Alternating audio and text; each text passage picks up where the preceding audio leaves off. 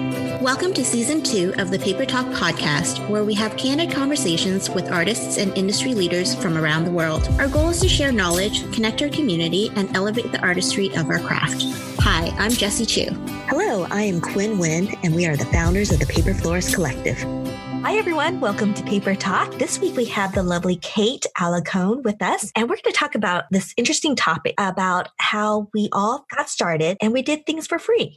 So we're going to talk about when do you do things for free? How do you turn it around and make money off of it? I'm going to start because this is something that's kind of like an interesting topic. So I'm going to put this example of when I did the cherry blossom. This is an initiative that I did on myself, and it kind of went out of control, but that's part of my personality. I like to make things really big, as everyone knows.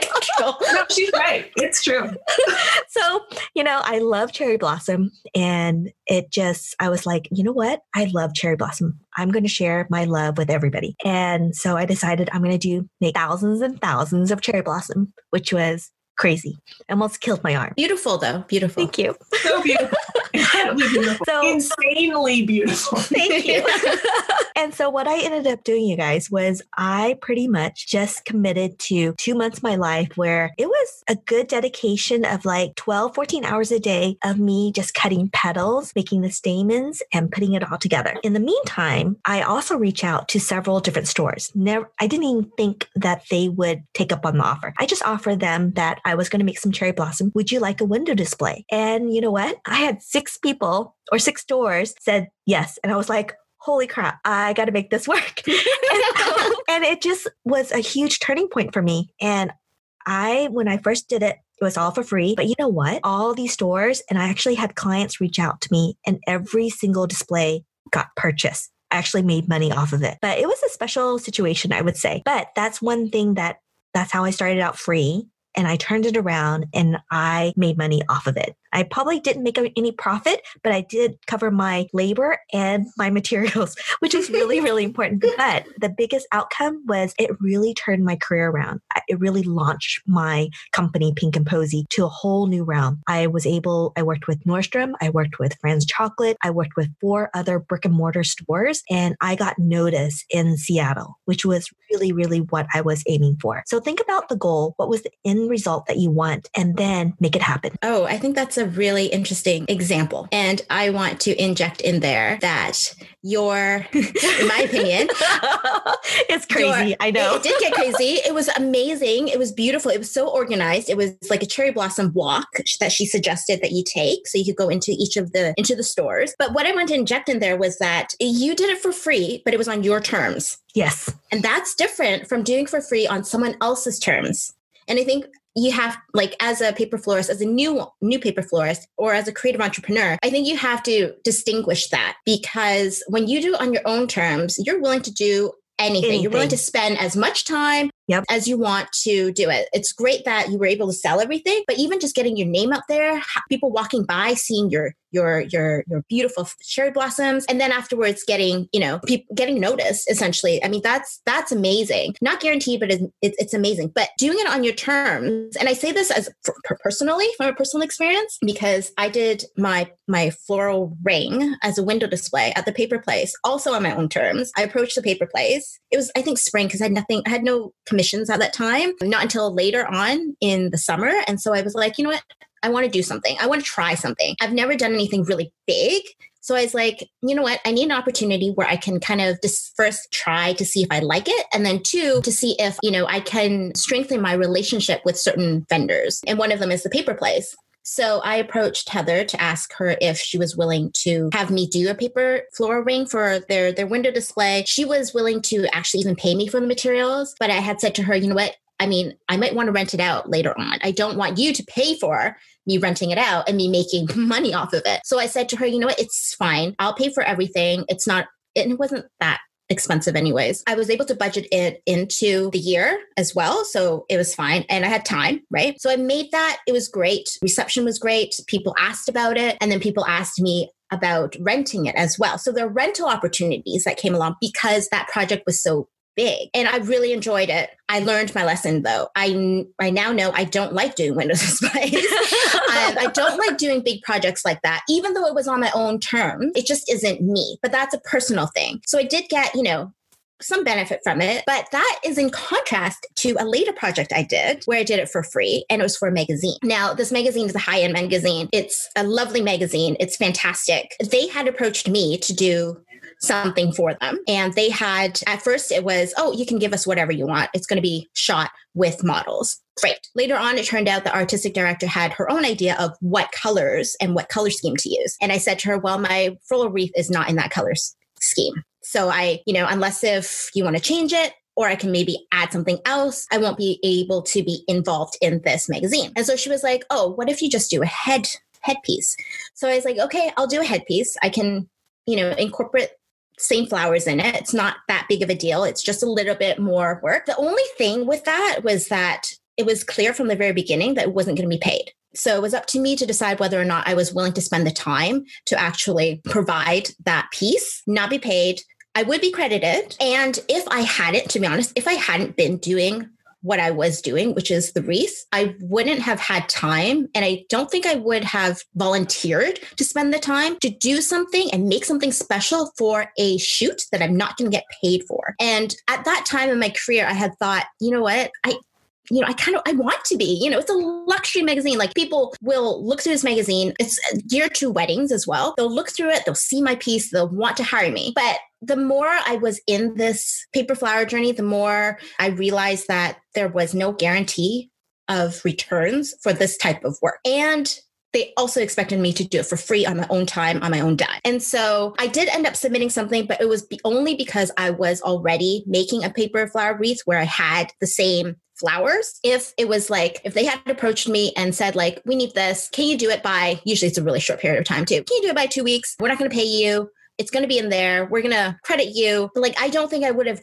done it because it wasn't on my own terms, because it was like, you're selling this is my venting now. You're selling a magazine. Everyone else is getting paid. The art director, the stylist, maybe not. The editors, they're all getting paid, but none of the vendors are getting paid. So you're literally being asked to give them free stuff, even though they did return it, but I still had to make it. Give them free stuff. They'll shoot it. They sell it. They make a profit, and yet they don't pay you. Like, that to me, no matter what level you're at in your business, it's a personal choice, I think. But that to me doesn't seem fair, because they're a company. They have a budget. And for me, it's like, if I'm not in your budget, then you don't need me to be in the shoot because you can't afford me. But granted, a lot of new paper florists feel that it's a great opportunity, and it could be.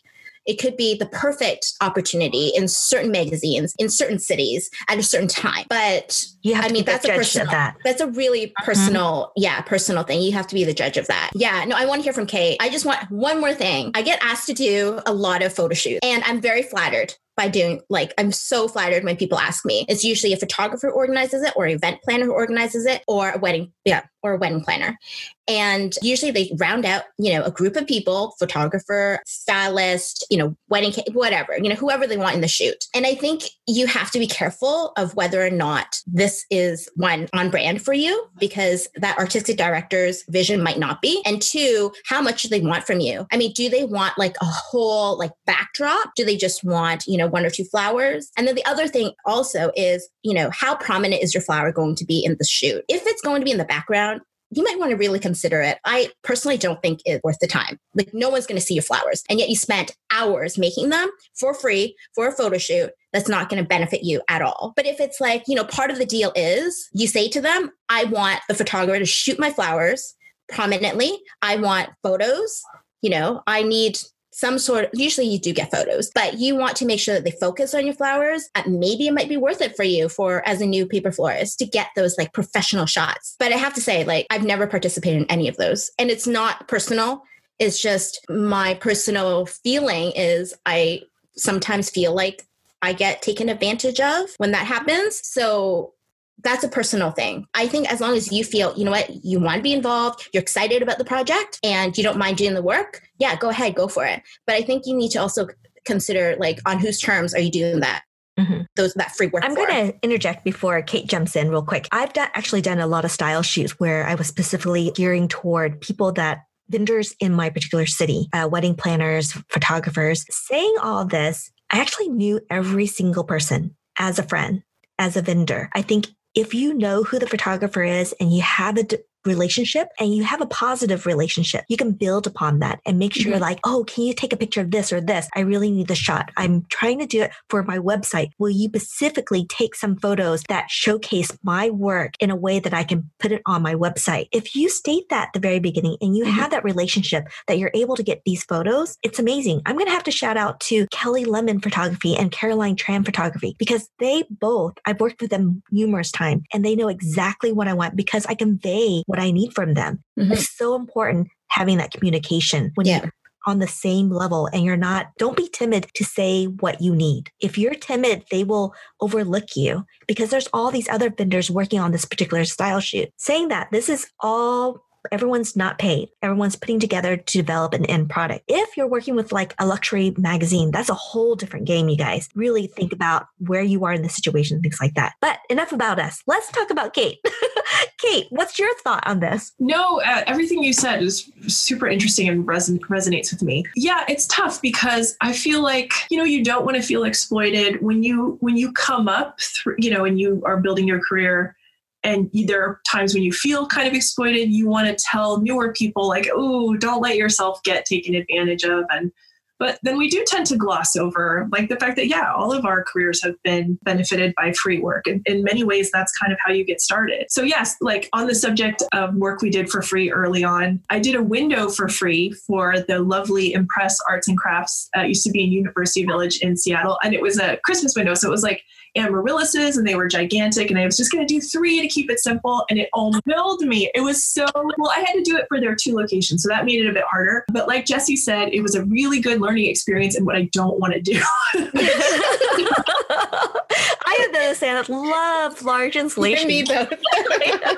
But you wouldn't know unless you did it, right? Exactly. Well, and the thing is, it's not, maybe what I learned wasn't necessarily that I would never want to do that, but I wouldn't want to try to do it by myself, I think is a big part of it. So that was useful to find out. I contacted Grace Bonney at Design Sponge, asking her if she wanted tutorials because she had reposted a few of my images. So I did a series of tutorials for her that were unpaid, but I mean, they totally made my career. Like there's nothing they could have paid me that would have been as meaningful to me as that exposure. But like Jessie said, that's a calculation I make on my terms with a careful, rational analysis. Like, what is it I'm trying to get from this? How can I get the most out of it? What do I want to see if I can negotiate? But there's also like a gut feeling, like, do I feel like I'm being exploited? Do I feel resentful that my work isn't compensated? Am I having a hard time feeling like a serious artist already? And this is making me feel even worse. Like, I think all of those things are part of it. But I really liked what you both said about if you are going to do it for free, like you can't really negotiate money, but there's other things you can negotiate. Like you guys said about like shots you're going to get,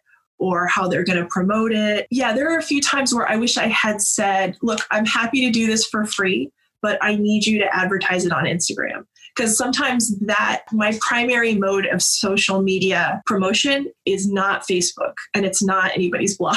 You know what I mean? It's specifically Instagram. So there are times I wish I had said that in advance, and it would have, because what ended up happening in a few different situations is I felt sort of resentful about it. Like, I mean, how can you not know that I need this on Instagram? Whereas if I had said it from the beginning, there wouldn't have been any tone or disappointment or any history of why are we doing it this way? It would have been decided from the beginning and I would have walked into it knowing what was going to happen. Does that make sense? Yes. Definitely. So I think it's one of those things where it's really easy to say at our stage, don't work for free, demand every petal be compensated. And in a fair world, that would be the way to do it. And I hope someday we'll get there. But for now, I think it does people a disservice to forbid you. Like you can't have any self-respect as an artist if you give away your stuff for free. No, you barter. But the other thing is, it's also, I think, worthwhile I was working with a photographer at a certain point on a series of things. And at a certain point, she's like, maybe it's time to let someone else shine. And I think what she had discovered was, look, I've gotten everything I can get out of this project. You know what I mean? Like, as I keep going, it's diminishing returns. And so that was great for me to know, so we could just swap that out and preserve that relationship. And she wasn't feeling stressed or resentful. So I think it's good to continually assess, what am I getting out of this? What are my goals? Is this continuing to add, or is it starting to take away? Like at a certain point, there's, what do you call it? Diminishing return. Diminishing returns, but there was, never mind. I won't think of it. But yeah, is it still valuable to you? Are you still getting into it? Opportunity costs. There are opportunity costs. So if you're spending, half your time making tutorials for free, that's half your time you're not bringing in money, right? So, or pitching a project. The other thing Jesse said about on your own terms, in my experience, if you're working for free, when you pitch your services, you are always going to get more out of it than if someone comes to you looking for free work. Because if they come to you, they have a project in mind that they want you to help them with. So they're they have their own agenda. Yeah. Yeah, exactly. So they're not, like Jesse said, you might be in the background somewhere, So yeah. Those are all my thoughts on that. No, I think it's true what you said. Like, I think free work, there is a time and place for it. Yeah, absolutely. Mm-hmm. And like you said, we all did start off doing some free work in some sort of way. And sometimes it is, the results are fantastic. Like, sometimes it's not. And I think, like you said, you just have to kind of evaluate and determine your parameters in terms of when you're willing to do it and when you're not. But I think it takes experience. Like you kind of have to fall flat on your face and be like, oh, I felt like I was taking advantage of that time. But lesson learned. I'm never going to do it again. Or like, I'm going to do it differently. Yeah. Yeah. I think it kind of does take some of that. Mm-hmm. And we can ask each other that, you could be like, hey, have you ever had a case like this? And how would you ask for payment? And would you think it was worthwhile? I mean, that's one thing that's nice about our community is, we can help each other. The other thing, this is kind of a funny reason to do work for free, but like, I think terrarium gardening is like really interesting.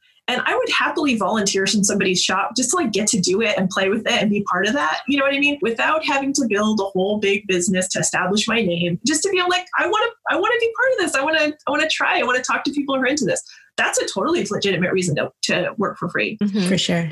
If you're passionate about something, you're going to make it happen and it's going to have really great results. So definitely, listen to what we're saying. Understand that when you walk into a situation, make it your terms. Make sure that you have your agenda, its forefront, and you make it clear to everyone that's in the party that's involved what you need. But don't make it all about you. It's all about teamwork at the same time. So be realistic and be rational about how you approach this. And if you do fall flat in your face, don't become bitter. Look at it, see the results.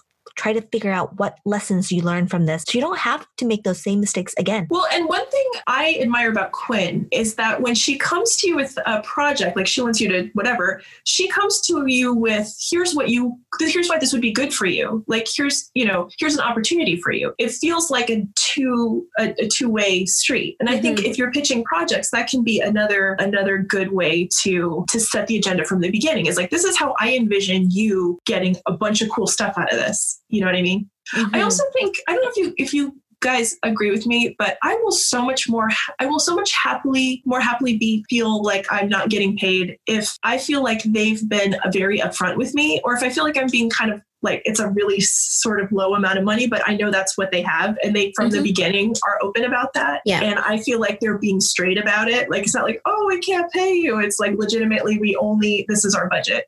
If I feel like somebody's being straight with me, that's fine. Yeah. No, I totally agree. Lay out all your cards. Like, what do you want from it? What do I want from it? Let's work together to kind of achieve that together, get there. And I like how Quinn, she's been able to establish such like amazing relationships with her photographers, with her other vendors, and working with people that you trust. I think that makes a huge difference. Not only does do you build on that trust, but then that it really is a working relationship, as opposed to feeling like you said, maybe resentful at some point about, how you might or might not be involved in the decisions of a project. Well, and I don't know if you guys find this, but I feel like it's particularly hard to deal with resentment in what we do because we work alone, and because a lot of the stuff we do, you kind of do without, you know what I mean? It's kind of like mechanical, and your brain has plenty of time. So I feel like we've all said the word resentful like 30 times. And it's because if you feel that, it really, I feel like for paper flower people, it really has time to marinate and,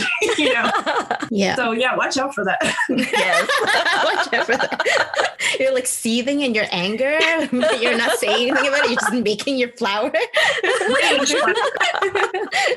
Awesome. This was a great discussion, you guys. I hope this opens some ideas. And if you have any questions, comment below. Let us know your thoughts on this particular topic and what have you done for free? Let us know what the result was. Did you love it? Did you hate it? You're never going to do it again? Or there's going to be more of it. So, Hey, Quinn.